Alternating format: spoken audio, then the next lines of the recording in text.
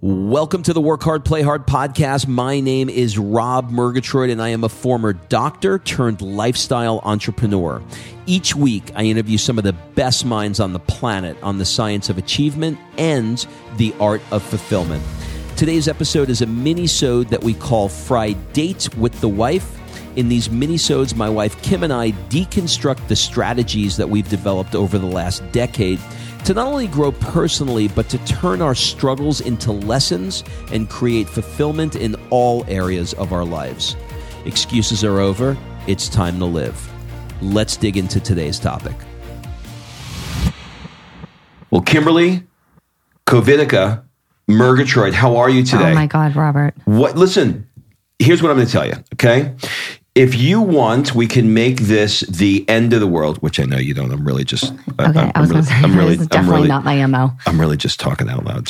Can you go along with me? I'll go along with you. Okay. If you want, you can make this as if the world is coming to an end. The zombie apocalypse of 2020. Or we can look at this and say, okay, what can we do to make this situation better? So there are so many different stories that I am working with people now. You know, being a chiropractor, I have chiropractic friends, and I also have other fringe guy friends who are dentists and podiatrists. So that's sort of like my old life and my old worlds.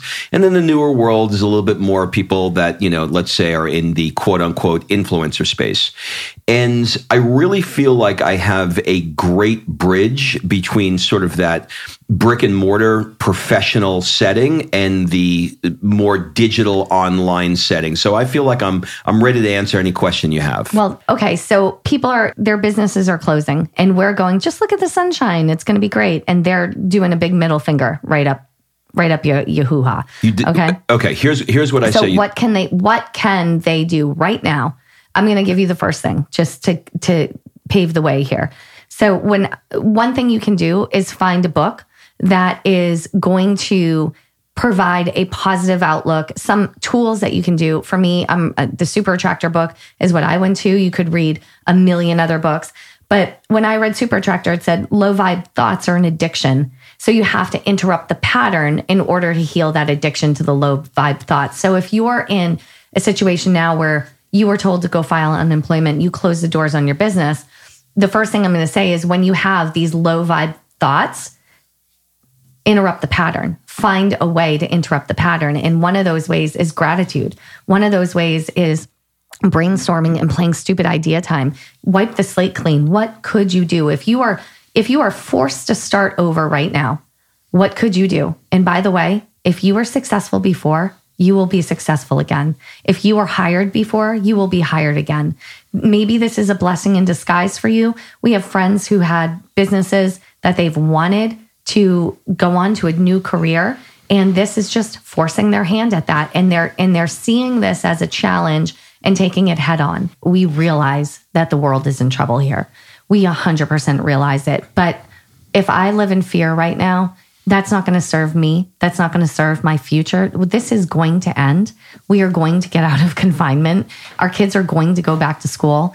And when that happens, I want to be in the best physical, mental, and financial health that I possibly can to tackle whatever lies ahead. And that's what this is about. This is about stepping into gratitude so it can empower us instead of stepping into fear so you feel paralyzed. Here's how I'm personally looking at this, okay? There is going to be a moment where the gyms are going to reopen. Okay. The parks are going to reopen. The restaurants are going to reopen, and we are going to get back to real life. Ask yourself this question. When that moment happens and I am back in the gym and I am back going out to dinner with my family, what would I have wanted to have used this time on? And I'm going to go out and say a word that is probably going to be slightly offensive, and I don't mean it to be. Don't squander this time. You have more time right now, good, bad, or indifferent. I recognize you may have lost your job. I recognize you're stuck in an apartment if you're in New York City and you're going out of your minds. But don't squander this time that you could be doing something else other than watching Netflix and listening to, CNN all day long. And doing something that when this 90 days, we'll call it for the sake of this podcast, is over, that you wish you had. And I'll tell you what we're doing.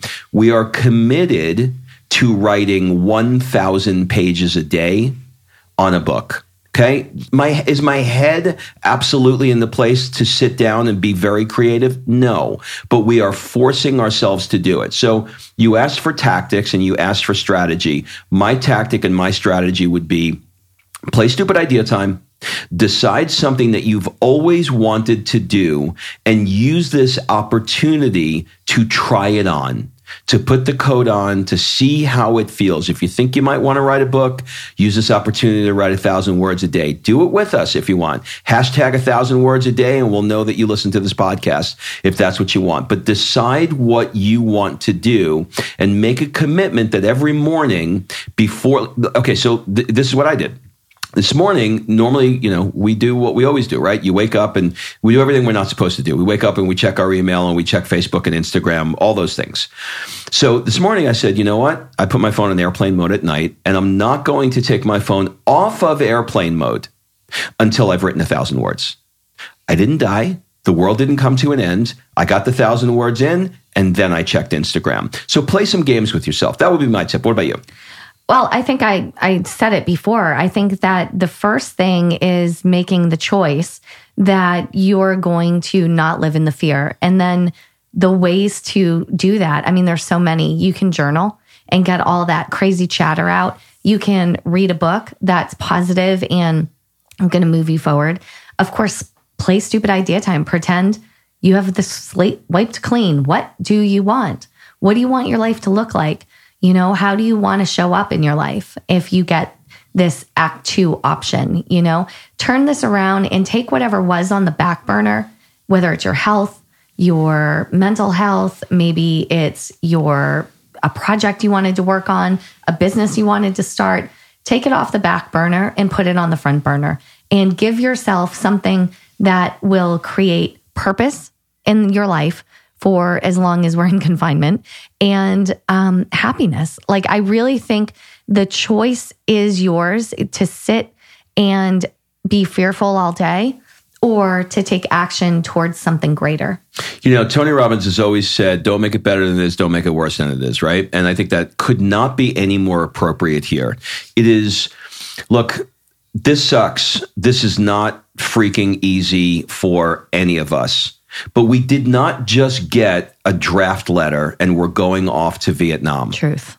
We just didn't. That's not what happened. We are home with Netflix, a Wi-Fi, and a freaking computer with endless possibilities of what we can do. Talk to somebody who was in World War I, II, or Vietnam, and ask them what opportunities they had compared to what you had for a freaking virus. I'm not making light of this. I'm just saying it the way it is. I'm making it neutral, actually, I think. So, I think there's tons of different ways that you can approach this. And I thought that with this first episode, I wanted it to be real and honest, and us sitting here commiserating with you and giving you the never ending, hey, they called the National Guard into the next state conversation is not going to serve you. What is going to serve you is to let you know that you are strong and that you can create this as an opportunity and make a radical shift in your life if you're willing to do it. Drop the mic. Have a great day, everybody. And guess what? We'll see you tomorrow. Bye-bye. All right. Thanks for listening. If you love this episode and you know someone that needs some help in either stepping up their work hard game or their play hard game, it would mean the world to me if you shared this podcast with them to help me get this movement out there. So if you like what you heard, head on over to iTunes, take 30 seconds, and leave me a 5-star review, and I will be forever grateful. So until the next episode, Excuses are over. It's time to live.